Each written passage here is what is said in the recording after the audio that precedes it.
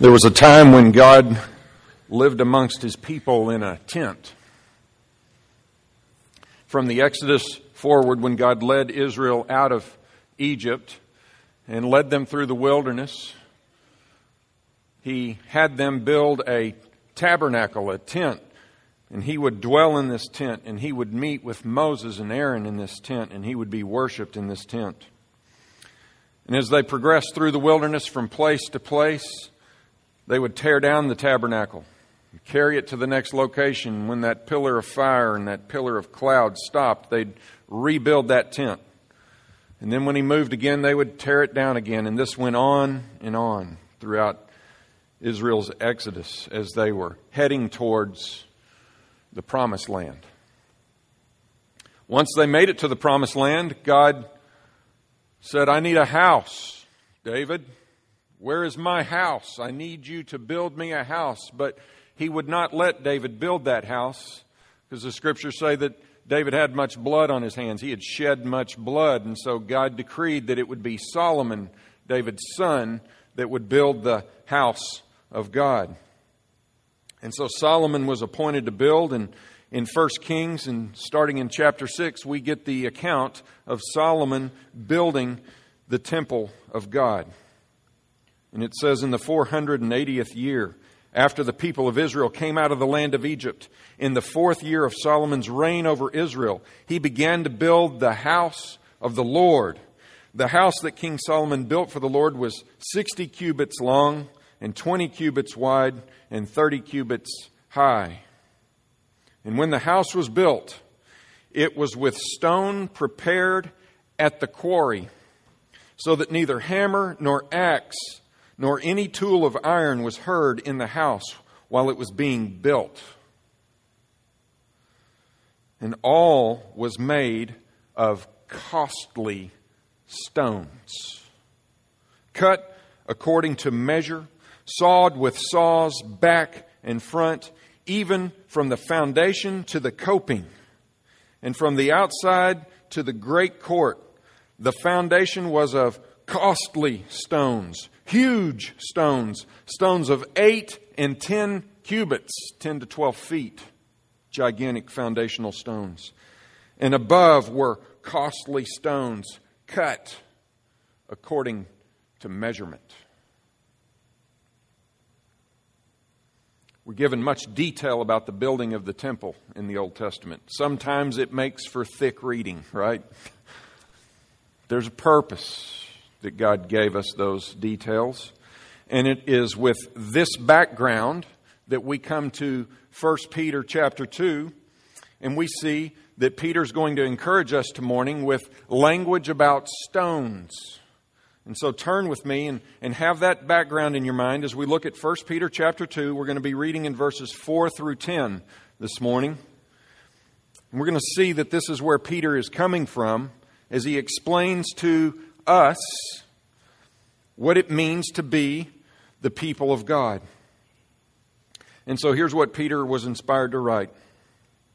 As you come to Him, a living stone, rejected by men, but in the sight of God chosen and precious, you yourselves, like living stones, are being built up as a spiritual house, to be a holy priesthood, to offer spiritual sacrifices acceptable to God through Jesus Christ. For it stands in Scripture, "Behold, I am laying in Zion a stone, a cornerstone, chosen and precious, and whoever believes in Him will not be put to shame." So the honor is for you who believe, but for those who do not believe, the stone that the builders rejected has become the cornerstone, and a stone of stumbling, and a rock of offense. They stumble because they disobey the word as they were destined to do. But you are a chosen race, a royal priesthood, a holy nation, a people for His own possession, that you may proclaim the excellencies of Him who called you out of darkness into His marvelous light. Once you were a people, but now you are God's people. Once you had not received mercy, but now you have received mercy. There's a lot there in those 6 or 7 verses.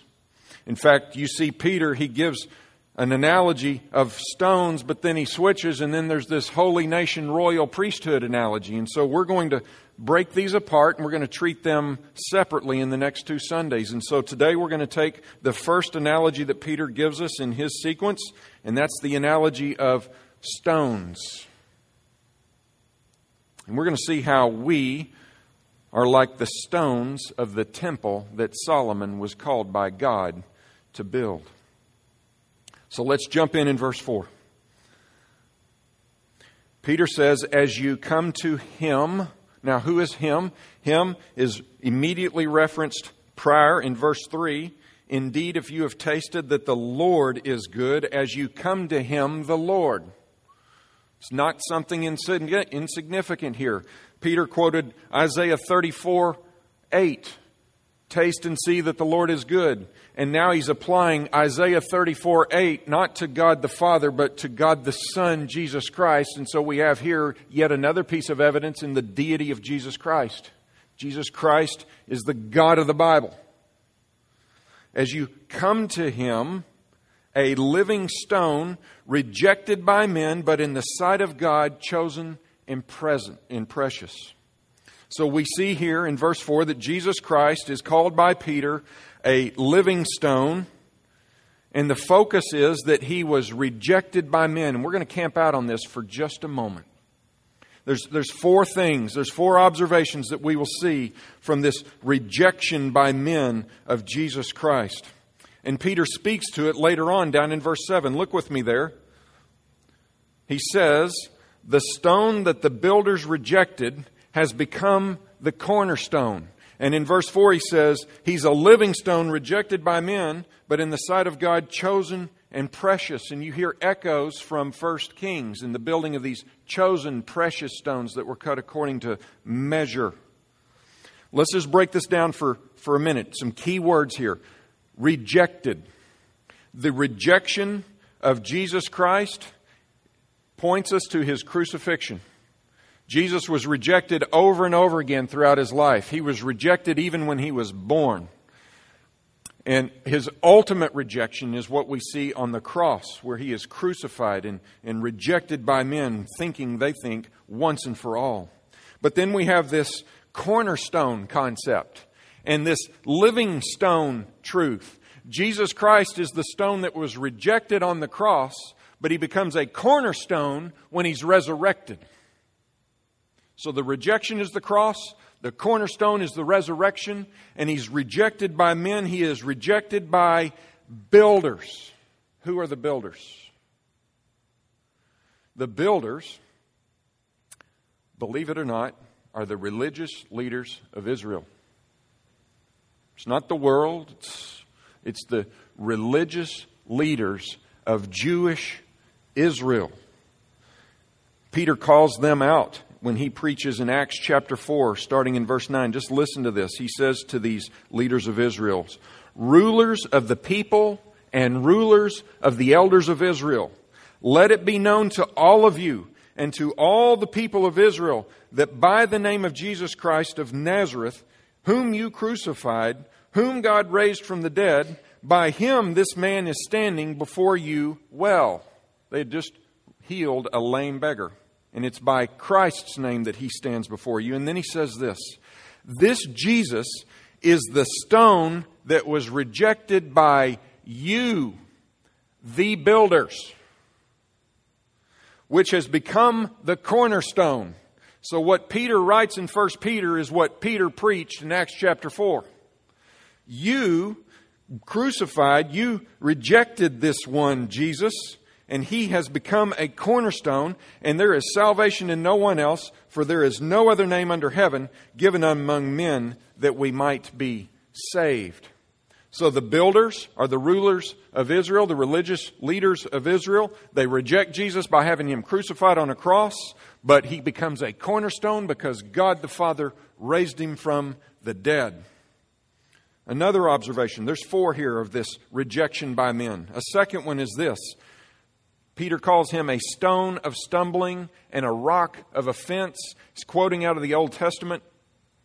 Jesus was a stone of stumbling and a rock of offense to the leaders of Israel, the religious leaders of Israel, the men of Israel that knew their Old Testament Bibles. They knew of a Messiah. And a Messiah is a promised one who will come and will save you. They knew about all of this, but Jesus Christ did not meet up to their mental image of a Messiah. They're picturing a conquering king on a white horse, swinging a sword, throwing a spear, overcoming the Roman Empire that has them suppressed.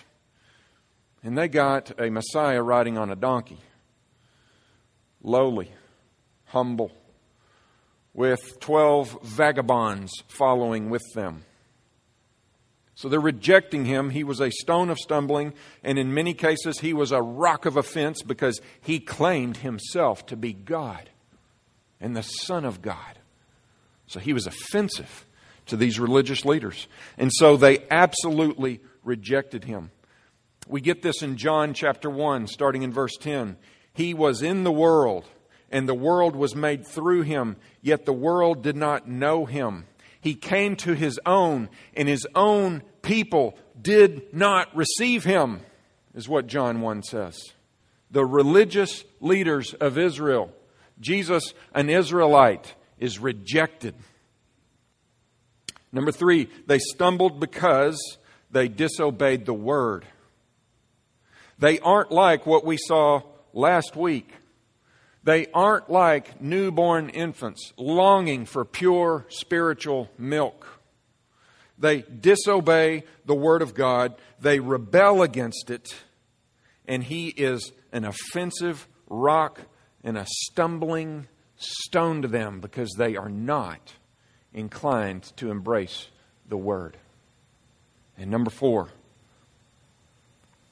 Peter writes, they stumble because they disobey the Word, as they were destined to do. That's a big phrase. As they were destined to do. We can't run from phrases like this in the Bible. We've got to strive to understand it, and the only way to understand it is with the Bible. We don't understand it with our feelings and our emotions and our fallen minds. This is a big phrase, and it is a phrase that brings to light, yet again, right before our very eyes, a phrase that we commonly say together at church. And that is, God is sovereign and man is responsible. And we are going to unpack it yet again because it has come up in God's Scripture. The Bible consistently, inspired author by inspired author, presents these two truths. God is sovereign and man is responsible. It is on almost every page of the Bible, for sure in every book of the Bible. The authors never exempt humans from being responsible for their sins of unbelief. The authors always credit God for controlling everything that happens in human history. And there's a case in point in Peter's preaching. Back over in Acts chapter 2, he preaches on the day of Pentecost This Jesus, he's preaching to religious Jewish people. This Jesus, delivered up according to the definite plan and foreknowledge of God, you crucified and killed by the hands of lawless men. Who killed Jesus Christ? According to that verse. Did God or did man? Both.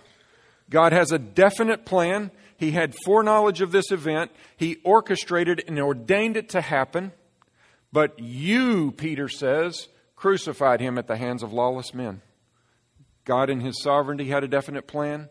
Man in his responsibility sinned against God's plan.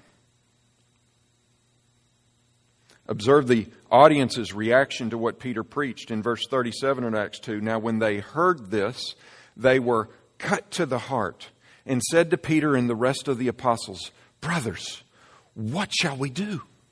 And Peter tells them to repent of this sin and be baptized, and in so doing you will receive the gift of the Holy Spirit.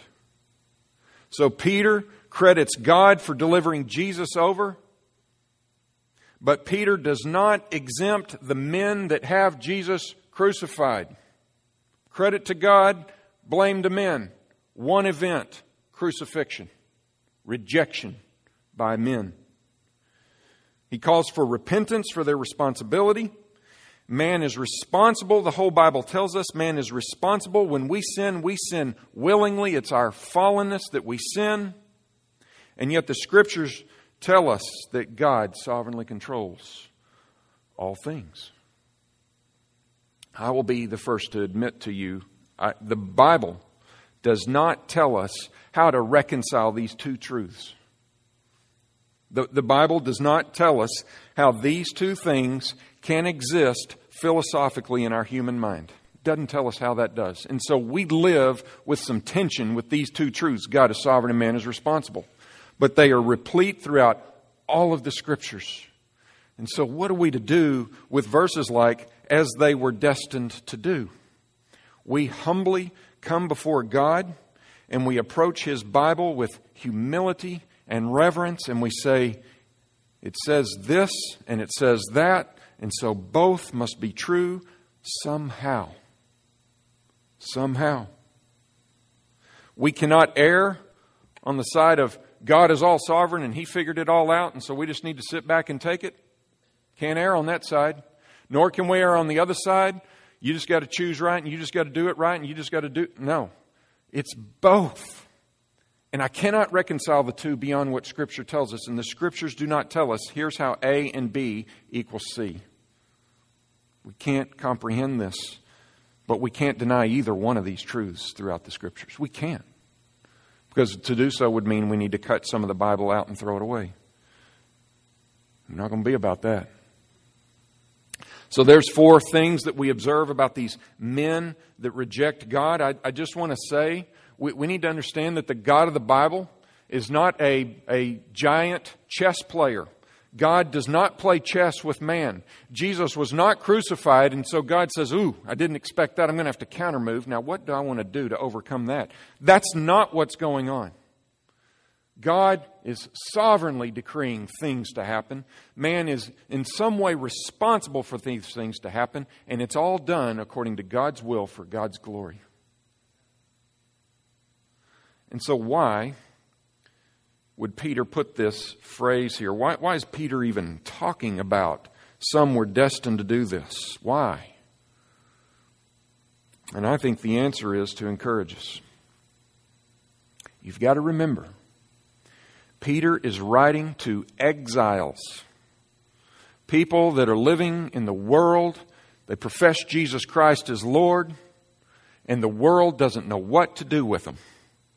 And when they do figure out what to do with them, it isn't nice. It isn't loving. It isn't encouraging. These exiled Christians, you and I as exiles, our citizenship belongs in heaven. But for a little while, we experience light and momentary suffering on this earth. And I think Peter says all about this rejection of Christ, and they were destined to do this. I think he's telling us this to give us assurance that God is sovereign over evil. And evil does not happen to us in this world without God sovereignly reigning over it and for some reason allowing it. Go to Job chapter 1 and 2 and you'll see that God allowed evil to happen to Job, but He protected Job ultimately from it. And that's going on with exiles. Job was an exile. He was a righteous man. No more man on earth was more righteous than Job himself. And so Peter gives us these words to encourage us, because the God who reigned and had a definite plan for Christ to be crucified is the same God who is reigning sovereignly over our lives and allowing things to happen to us for some reason that will bring glory to Him. This summer at sports camp, we taught our children, some 175 or so kids, about the life of Joseph. And in Genesis 50:20, the brothers of Joseph are terrified because their dads died, and they think Joseph's now going to throw down on them for what they did to him, selling him into slavery. And Joseph goes to them and he says, hey guys, as for you, you meant evil towards me, but God meant it for good. Here we are again. You meant it for evil. God meant it for good. Not God turned it into good. God meant it for good. It's not, you wanted me to have lemons, but God made it into lemonade. No. What you designed for evil, selling me, throwing me into the pit, selling me into slavery, God designed for good. And he goes on to say, so that a multitude of people might be saved and preserved through the famine. So who did Joseph wrong? Who sold Joseph into slavery? Did God or did man? Yes. God was sovereign and man was responsible. And God did it. Why? So that Israel would be preserved through 7 years of famine. Why did God have Jesus crucified on a cross? Oh, so that He would rise on the third day and He would become, as we will see in a moment, a cornerstone, so that we might be saved for eternity. What man meant for evil on that cross, God meant for good. How do those run parallel? Don't know. Let's trust the Lord with that one. And there will be a day that we will no longer see dimly through a mirror. We will see vividly clearly, and all will be understood. So, the second thing I want to say before we move to a key point, the heart of our sermon, although these are very important truths, we see that Jesus here is rejected by men, but we see also that He is chosen and precious in the sight of God. That's what verse 4 says. As you come to Him, a living stone rejected by men, but in the sight of God, chosen and precious. So man had a perspective on Jesus Christ when He walked on this earth. Man to this very day has a perspective on Jesus Christ. There are men to this very day that reject Him. But all throughout, all of eternity, before the world was even founded, God chose Jesus Christ and saw Him as precious and priceless. Peter speaks to this also in verse 6. Behold, I am laying a stone, in Zion, a stone, a cornerstone, chosen and precious. And whoever believes in Him will not be put to shame.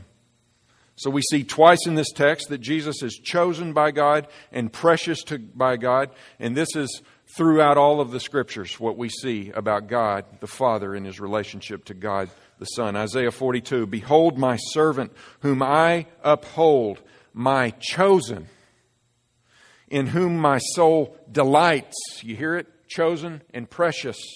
I have put my Spirit upon him, and he will bring forth justice to the nations. 1 Peter, just up in verse 20, he was foreknown before the foundation of the world, but was made manifest in the last days for your sake. John 3:16, God so loved the world that He gave His only Son. Only? Come on, that's precious. If you have one and you give it away, that's generous. And He cherished Jesus, and He gave Him away. Matthew 3:17, right? He's baptized, and when He comes out of the water, God the Father speaks from heaven, this is my Son with whom I am well pleased. Says the same thing on the Mount of Transfiguration. And then He says, listen to Him. So Jesus is rejected by men. The builders who rejected Him were the religious leaders of Israel, but God makes Him a cornerstone by raising Him from the dead on the third day. And He's going to do something. He is going to do something with this cornerstone. You don't lay a cornerstone there and go, that's a great cornerstone. Glad it's there and done with it. There's something that's going to be done with this cornerstone. And that's where we turn the corner now and we look at the second point of this morning's text. And that is that you and I are called in this Scripture, if we're believers in Jesus Christ, you and I are called living stones. Now, how do we become living stones? Look at this, verse 5. You yourselves, like living stones, are being built up as a spiritual house. How do we become living stones? By believing in the living stone. the cornerstone, Jesus Christ. And in so doing, we will be rejected by men, but we too are chosen and precious by God. And we are being built up, Peter says, as a spiritual house. Now, this is a reference to the church universal, the worldwide church. There are Christians today that are worshiping a risen Jesus Christ in South Korea and in Uganda, in Papua New Guinea, in Stephenville, Texas. There is a universal church, the body of Christ, the believers on earth that believe in Him. That is the church. And they're all, like us, exiles in a world that they don't belong in long term.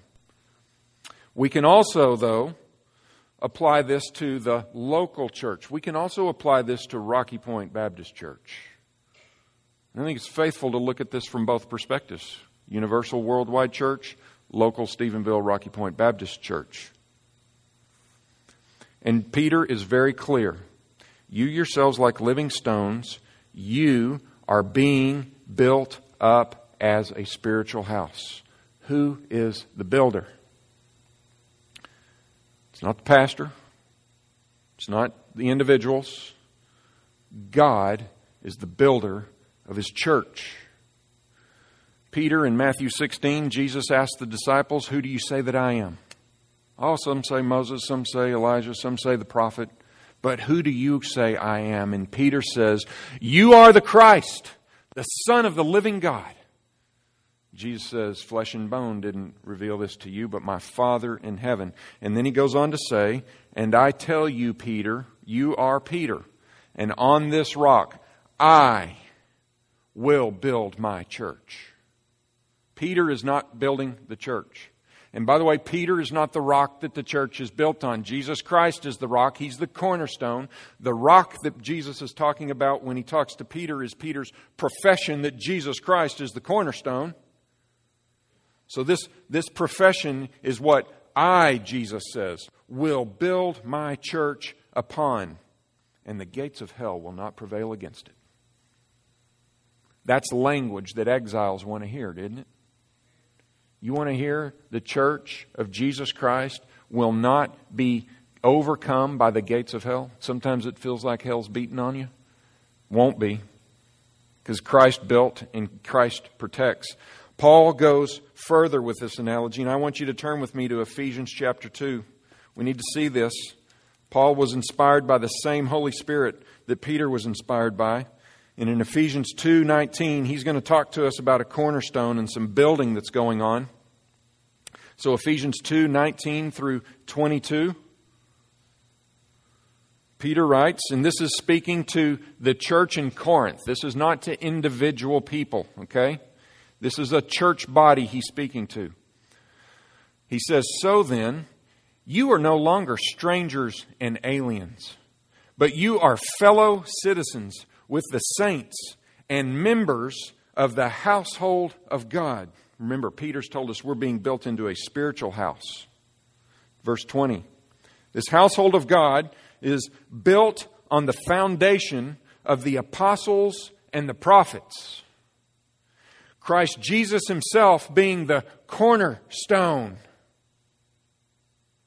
in whom the whole structure being joined together grows into a holy temple in the Lord. In Him you also are being built together into a dwelling place for God by the Spirit.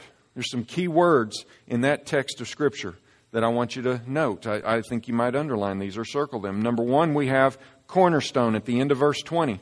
Jesus Christ Himself being the cornerstone. Sounds exactly like what Peter's writing. Sounds exactly what Peter preached in Acts 4.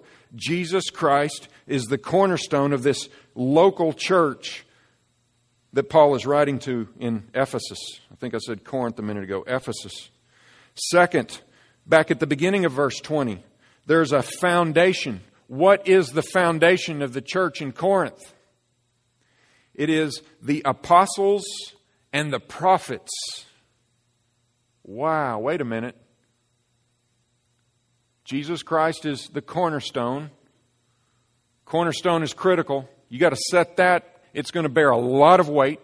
And that cornerstone is going to set the direction for every other wall and every other angle in this building. Everything comes from a cornerstone, but you've got to have a solid foundation. And the Ephesian church is established on a foundation of the apostles and the prophets. This, the Word of God. And then look in verse 21. In whom the whole structure, underline or circle structure in your Bibles, that's you and me. That's you and me. We're joined together and we grow into a holy temple in the Lord. And we are being built together into a dwelling place for God by His Spirit. So this morning I say to you, as a church body, we are declaring, when we gather together, that we are founded upon one cornerstone. And that cornerstone has a name. That cornerstone is a person who lives. He's a living stone. And His name is Jesus Christ. So Rocky Point Baptist Church stands on the cornerstone of Jesus Christ first and foremost, always and forever. And then we have a foundation that has been conjoined to that cornerstone. And that foundation is the Word of God, the writings of the inspired apostles and prophets. And so everything that we do as a church permeates, comes forth from here. And then in so doing, when we have that right, we as professors in Jesus Christ, professing with our mouth that He is Lord, we are being assembled by God into a structure that's founded on the apostles and the prophets, that's linked to a cornerstone that is perfect and massive and will not falter ever. I want you to remember what I read to you in the introduction from 1 Kings about the building of the temple. The stones that were used, the writer of Kings says, all these stones were made of costly stones, cut according to measure. Every stone that has gone into building the universal church and the local church is costly. How costly was it for God to cut the cornerstone? How costly. He loved the world so much that He gave His only Son. It cost God a lot to set a cornerstone named Jesus. My God, why are you forsaking me? Those are words of great cost. Scriptures say we were ransomed. We were bought with something that's not perishable, but like silver and gold, but something imperishable. The blood of Jesus Christ, without blemish, without spot. It was perfect, pure, sin-free blood. And that's what God cut to lay for a cornerstone for His church that the gates of hell will not prevail against. How costly was it to cut the stones for the foundation that co-joined to the cornerstone? The writers of this Bible were persecuted to the death. Read Jeremiah and see how much it cost for us to get the prophet Jeremiah in this book that we are founded upon. He gave up much. How about Hosea and what God called Hosea to do so that we might have Hosea's testimony to build a church upon? Matthew, martyred. Paul, beheaded. Peter, crucified upside down. And on and on and on. These foundational stones that God built His church upon, just like the cornerstone, were sacrificed. They were cut and hewn in a quarry by God Himself. And then how about you? If you believe in Jesus Christ this morning, I'm going to tell you that you are costly to Him. You and I have sinned against Him, and it cost God His Son to overcome our sin. So we're back to Jesus again, aren't we? It cost God. God had to have a death in your place and in my place so that we might be a stone that can be put into the church building, the spiritual house of God. You were bought with a price, Paul writes in 1 Corinthians 6, and he's talking about you as an individual. You were bought with a price. You are not your own, it says.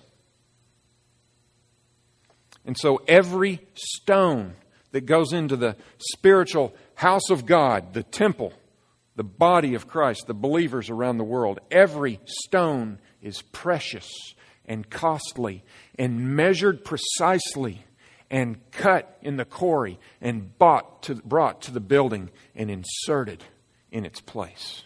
Every single stone, from the cornerstone to the coping at the top, the dentil molding around the temple.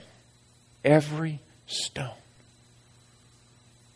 God is a meticulous master builder. And it cost God much to build His temple. All these were made of costly stones, cut according to measure, sawed with saws, back and front, even from the foundation to the coping, and from the outside to the great court. The foundation was of costly stones, huge stones of 12 to 15 feet, and above were costly stones cut according to measurement. God had a definite plan long ago. And He built the blueprints for it. And He knew the cornerstone and the foundation and the individual stones that would go into building, yes, His global church, and yes, His local church in millions of iterations around the globe. There's local churches to the millions, praise God, around the globe. And to the almost hundreds in Erath County. In each church, God has uniquely cut stones and uniquely fitted people into those. And He's the builder. He is the builder. He will build His churches. And He will cause His churches to be raised up according to the exact blueprint that He would have for them. So here's how we end with this morning. In 1 Corinthians 3, Paul writes to us, "Do you not know that you are God's temple?" Now, let's be careful. In 1 Corinthians 6, he's talking to individual Christians one-on-one. In 1 Corinthians 3, he's talking to the Corinthian church. Do you not know that you, church, are God's temple and that God's Spirit dwells in you? If anyone destroys God's temple, God will destroy him, for God's temple is holy, and you are that temple. And so we, as believers in Jesus Christ, are to do what Peter told us in chapter 1, starting in verse 22. We are to love one another earnestly from a pure heart. And we are to put away all malice and all deceit and all hypocrisy and envy and slander. And we are to be contributors where God has inserted us into the structure of His local manifestation of His church. And we are to do this so that, Peter says, we will grow into salvation. So we are the temple of the holy and living God. And we're a local manifestation of that. And we have a larger temple that we're a part of around the world. If you're here this morning and you don't believe in Jesus Christ, this is all Greek to you. What's this talk about a building and a cornerstone and stones and foundations? And how does that apply to a church? Well, I want to say to the person that's hearing this morning that maybe is not a believer, I believe that you may be in the quarry. Outside of the temple, sure. But God goes out to the quarry. And in 1 Kings, there was no tools that were used within the temple to cut stones. It was done out in the quarry. And I pray that God is cutting on you. I pray that you would make room in your philosophy, in your existence, that God might be cutting you to be a perfect stone that He might plug into a church structure somewhere. It does not have to be here. But you have to be plugged into God's temple so that He can dwell in you and He can be glorified by your representation of Him in the world. That's what He made you for. And so maybe today is just a little bit more time out in the quarry for you, where you're getting cut a little bit more and shaped. And I pray that you would consider that everybody in this room at one point was out in the quarry. We were not born into the walls of the temple. We were all born out in the quarry, and God went out in the quarry and cut us all and brought us in and plugged us into His structure. And that might just be beginning to happen with some of you. That's how it works. That's how God builds His church. And so I ask that you not check out on a sermon like this, because it is largely to Christians saying, here's how we are to exist as the household of God. But I pray that you would also say, boy, I would like to be a part of that house. God, would you cut on me so that I might fit? And here's all that's going to take place in the cutting, by the way. You're not looking for perfection. None of us here are perfect. Well, none of us are here perfect. What God is going to cut off of you is your rejection of Jesus Christ. And He's going to say, I want to cut that off. I don't want you to reject Him anymore. I need you to embrace my Son because I gave Him for you. That in believing in Him, you would become a part of my spiritual household. On earth, yes. And in heaven for all of eternity, certainly. So God's only going to ask you to repent of your rejection of Jesus Christ. And in so doing, then He's going to call you to obey His commands. And we're all in that process of obeying His commands. That's where everybody in this room sits right now. And we are being further refined, I think, by God, because we don't obey every command all the time. We struggle with this. And I'm inviting you this morning to join us in that struggle by professing Christ as Lord and no longer rejecting Him for who He truly and really is. And with that, let's pray.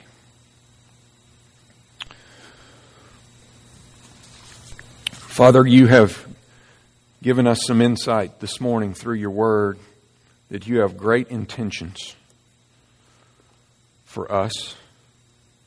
It started with a great intention for your Son, Jesus Christ, that He would be, yes, rejected and yes, resurrected so that He could be a cornerstone to a magnificent dwelling place for you. You've told us this morning, Father, that the foundation of your church, tied to this cornerstone, is your word, and we profess to you faithfulness and obedience to your word. And then you've shown us, Lord, that you use us to do incredible things like build a spiritual house for you to dwell in so that you might be glorified and worshiped. Father, I pray this morning that those of us who are members of your church, universal and local, that we would fulfill our function well in the structure. I pray for those here, Father, that may not be yet stones in the structure of your temple, that by hearing the proclamation of the apostles and the prophets and by being shown the cornerstone, Jesus Christ, they too might become a precious stone that has been refined and cut for a purpose of fitting in to your great church. Father, we're comforted of the fact that the gates of hell will not prevail against your church. Remind us of that and help us to fulfill our function in such a way that your declaration will remain true for all time. And I pray this in Jesus' name. Amen.